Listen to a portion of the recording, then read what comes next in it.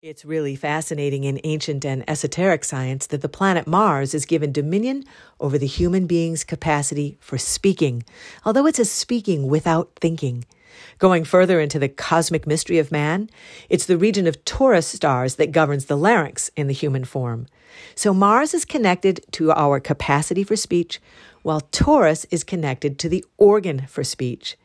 I'm Mary Stewart Adams, and this is the Storyteller's Night Sky.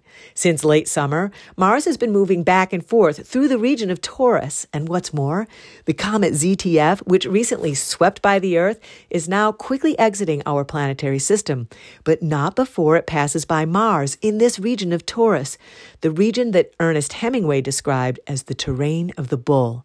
As a writer, he knew the power of the word, especially when it's seeing red and aiming at its target.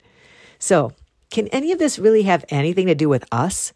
Are comets and planets and stars merely masses of elements speeding along within range of our telescopes? Or are they messengers, which in the case of Mars and Taurus and the comet suggests that this week we ought to pay close attention to our speaking? I mean, what can it hurt to be mindful of our words? There's a contemplative practice that also aligns to this time of year, of discretion and reticence. So for the Storyteller's Night Sky, the message is clear.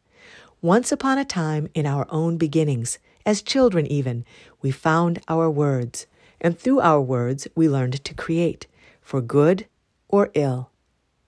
Mars can be seen every clear night overhead in the region of Taurus, which is just past the zenith. The comet will whiz by this red warrior of words on Friday and Saturday. From Harbor Springs, I'm Mary Stewart Adams.